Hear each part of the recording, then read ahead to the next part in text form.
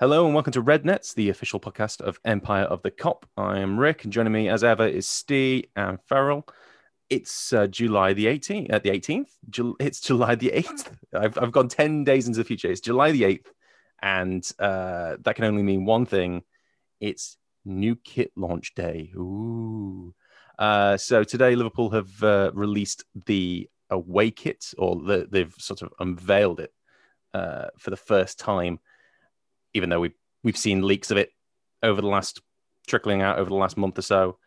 It's harkening back to the 1996-97 cult classic away kits. They call it off-white stone and teal is the colorway of choice. Steve, what do you make of the new kit? I mean, I say new. We've all seen it. If you've had an internet connection for the last month or so, we've all seen the kit. But what do you think? Yeah, it's outstanding. I think it's sort of I don't know, it's a little bit brave from Mike, but they know that they were going to get a good reaction from the kid, especially when it harks back to the one from the 90s. You think of Maka, you think of Fowler, it gives you some good memories. The colour of it's fantastic. That crew, I think it might be called. It's just, yeah, it's really nice to see and quite rare for me. I don't pre-order every single kit that comes out, but this, I think, an exception for this one. I think it's going to be a classic and very hard to get further down the line. I think Nike have knocked it out of the park with this one. Pleasantly surprised, and it's really good to see the club kind of touch back on its roots in the 90s. I really enjoyed the kit. Yeah, it's certainly one that, like you say, as we go down the line, it's just, I think everyone sort of expects Nike to be the answer when it comes to stock availability, especially after the nightmare that we had with New Balance. But I think this is the kit that everyone is going to struggle, like you say, further down the line. Farrell, what do you make of it? Well, I think it's fantastic that they've harkened back to a classic kit. Obviously, they're continuing their tradition of producing options that are more attractive than the home kit. With this one here, especially a fan of the turquoise number of the prior term. So I think I'm still in two minds as to which one of the two I prefer, but I think this one possibly just edges it in terms of my personal favourite from what Nike produced. I thought for a moment there you were like, which one you prefer in terms of the so they have the Vapor version, which is the one that the player issue kit, and then they have the replica stadium version, which is the fan version, the cheaper alternative without all of the intricate sort of detailing.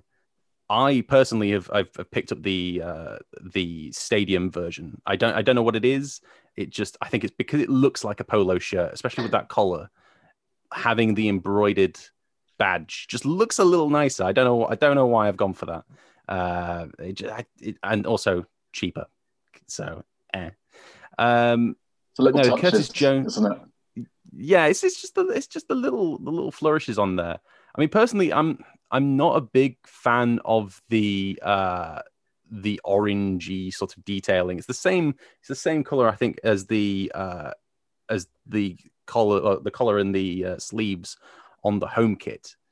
But I think there's just one too many colors in the overall collection. Personally, if they stripped one out, I'd be like, this is a 10 out of 10. Not to say that it's a good kit. It's like a solid 8 or 9 for me. But it's just Curtis Jones in the club's official press release has said, "I think the fans will love this one.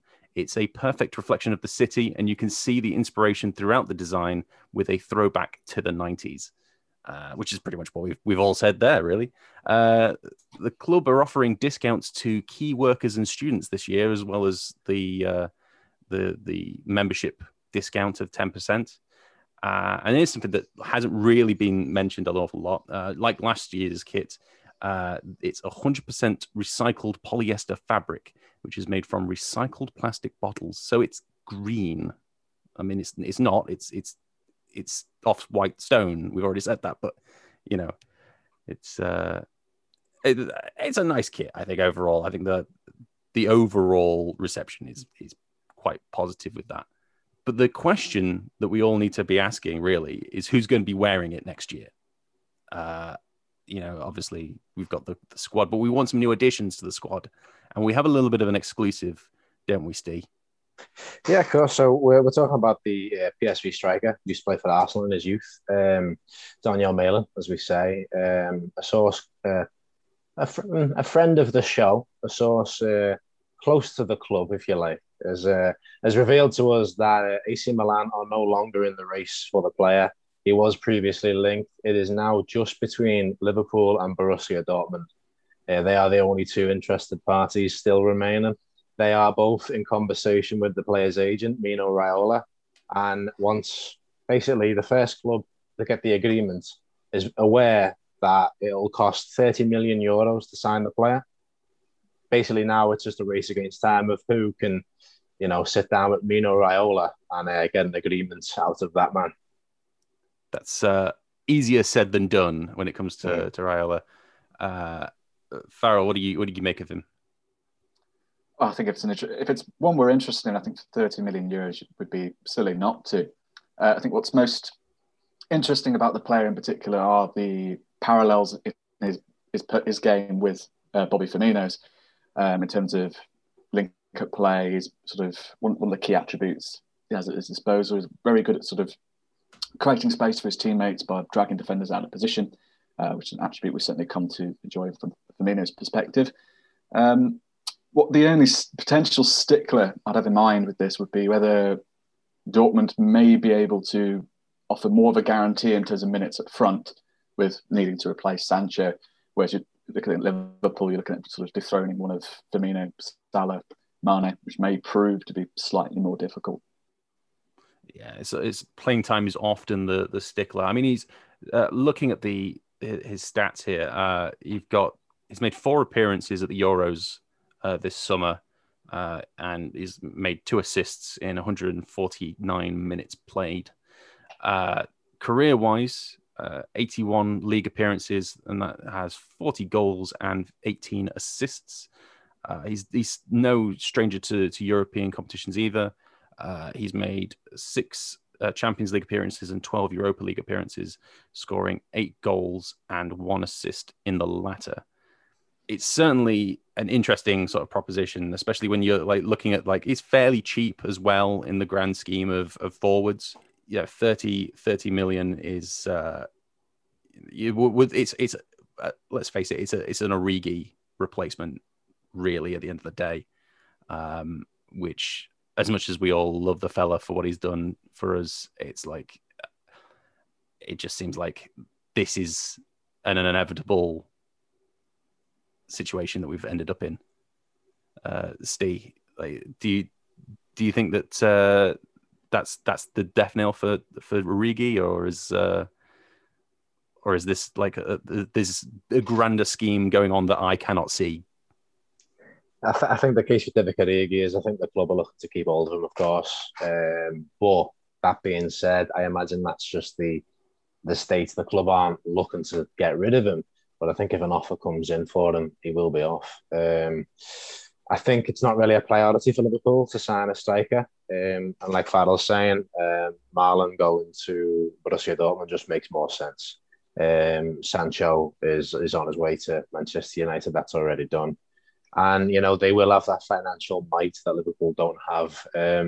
Liverpool, even though they're in talks with Raiola, are going to need to raise funds to sign Marlon, you'd think. It's been the case. It's been FSG's model since they arrived at the club.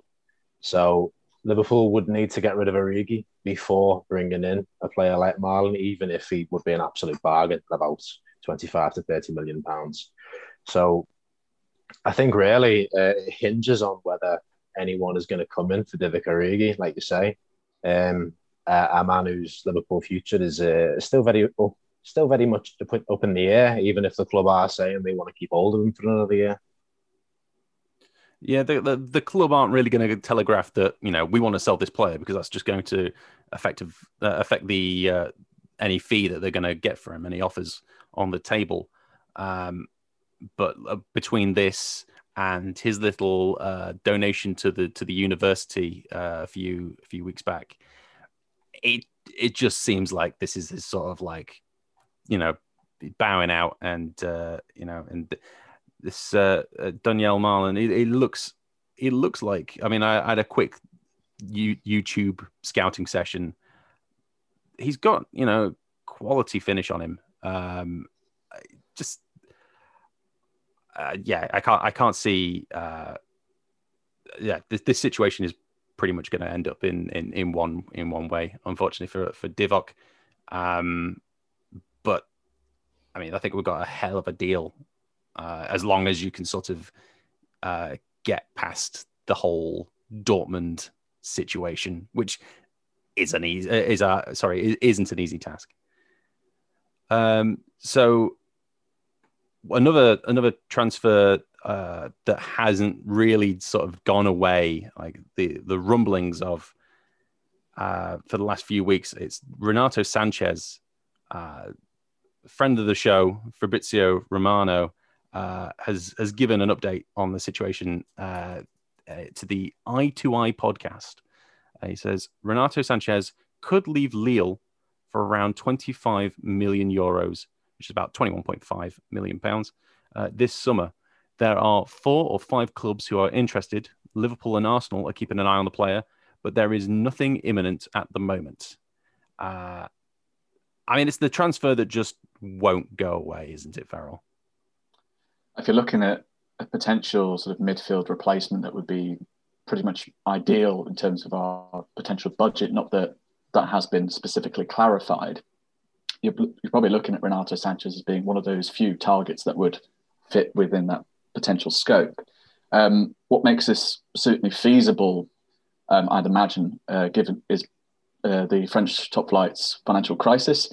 So there's been some disputes between Amazon and Canal Plus, specifically over the TV rights. I believe it's my understanding that Canal Plus have threatened not to pay for or even broadcast the games that they've won the rights to, which will leave something like a hole in the region of £300 million. There's a real fear of sort of bankruptcy at the moment among lots of League One clubs. So there will be that kind of external pressure to sell players to sort of fill that gap if that doesn't get sorted in the near future.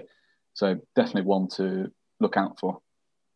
Yeah, of course. It's. I mean, I have written out down here. I'm not sure how if this is still the same level, but as of January, they were 125 million euros in debt as a club. So I mean, just like with that TV deal sort of collapsing, it's and then you've also got to consider as well fees have sort of taken a little bit of a. I mean, some of them have and some of them haven't, but with COVID, there's been a little bit of a dip in overall values because clubs just don't have the finances to be going out and spending the mega bucks that they were just a season or two ago. Steve, I mean, like he's had a great Euros. What have you made of him? Yeah, Renato Sanchez is the comeback kid, isn't he? He had such a tough time over the last few years, and to see what he's done at Lille is, I mean, as a complete neutral, it's you love to see it, you know what I mean? And yeah, the links to Liverpool, they don't seem to be going away, and it's the right people that are talking about it. The Fabrizio Romanos have mentioned it.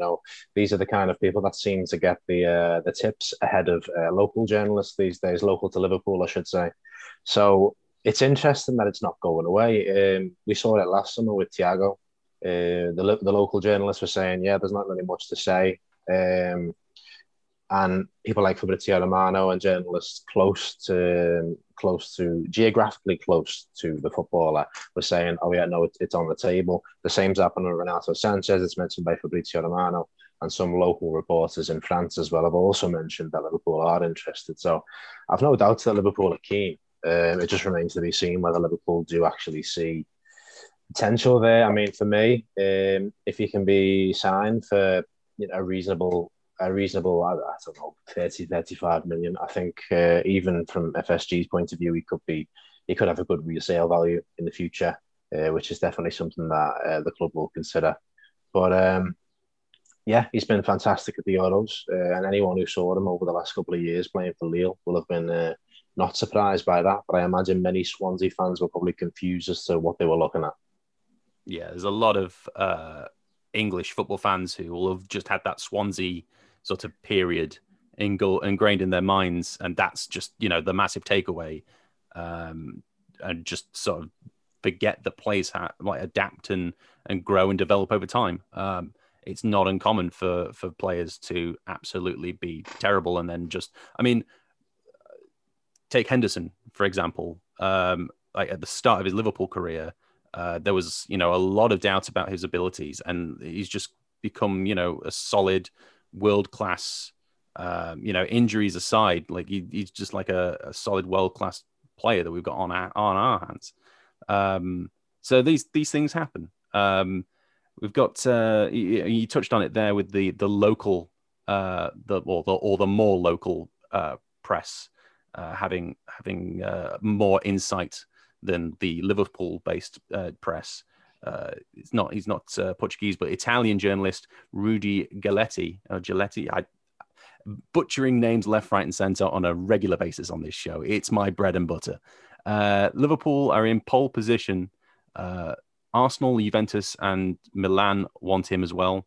No offer on at the moment, but the Reds could make the first move soon. In any case, George Mendes wants to take him away from France. There we have another agent, big name agent, into the mix as well. It just seems like we just can't help but fish in the same ponds as the ones that have these agents that just make our lives a living hell most of the time. Farrell, do you think this is going to actually happen, or do you think this is just sort of like he's done well at the Euros, so the press are just hyping it up and his agents hyping it up because that's what agents do?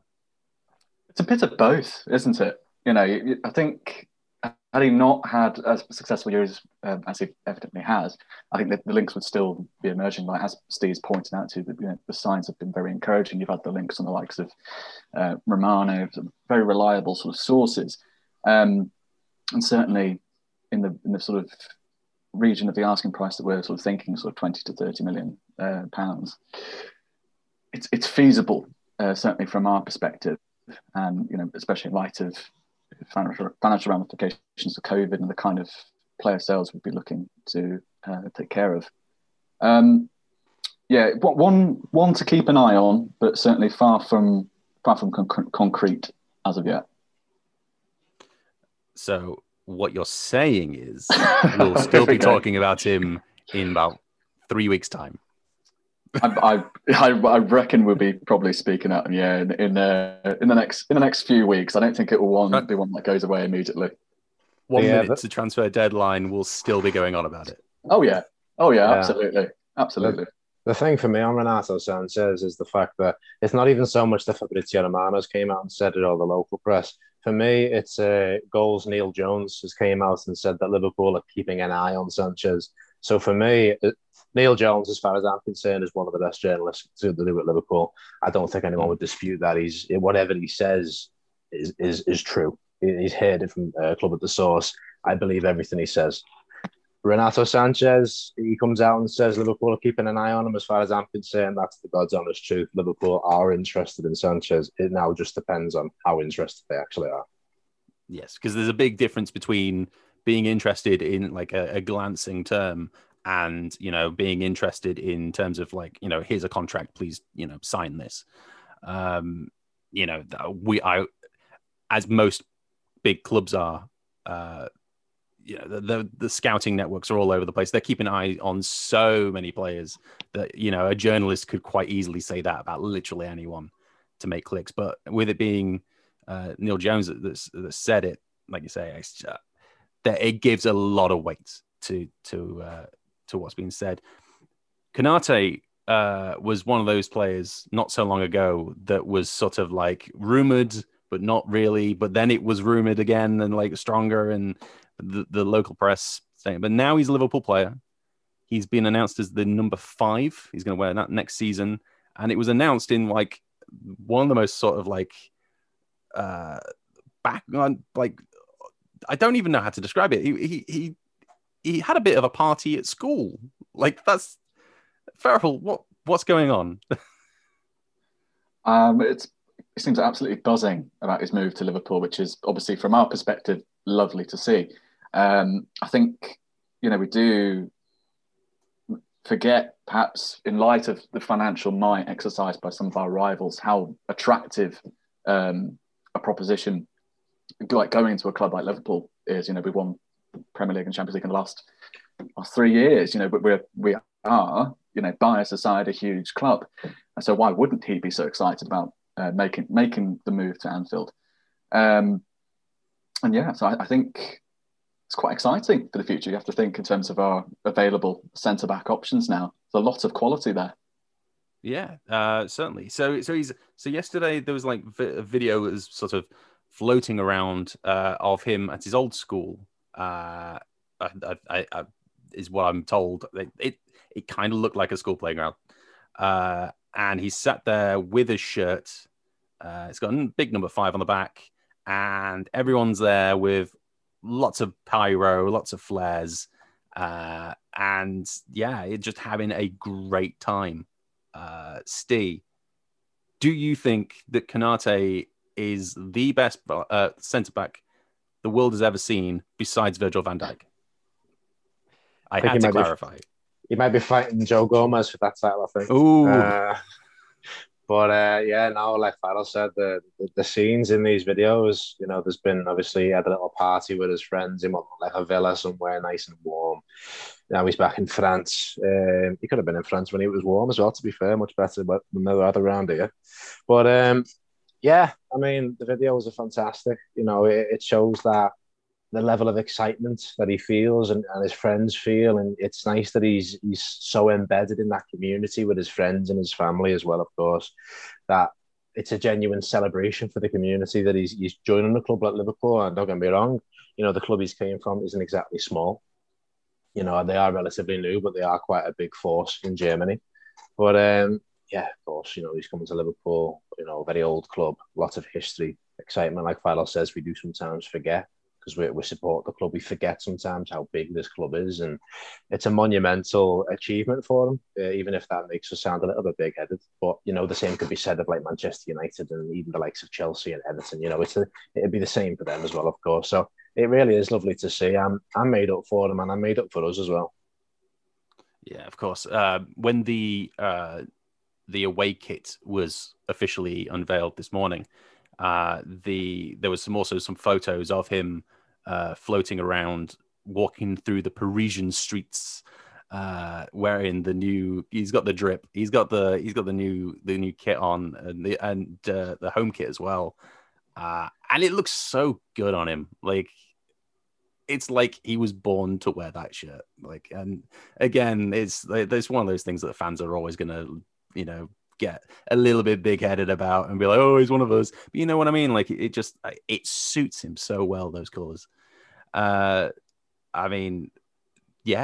just like, where do you go from here in terms of it wasn't even an official announcement video. It was just sort of like something that he did in a school playground.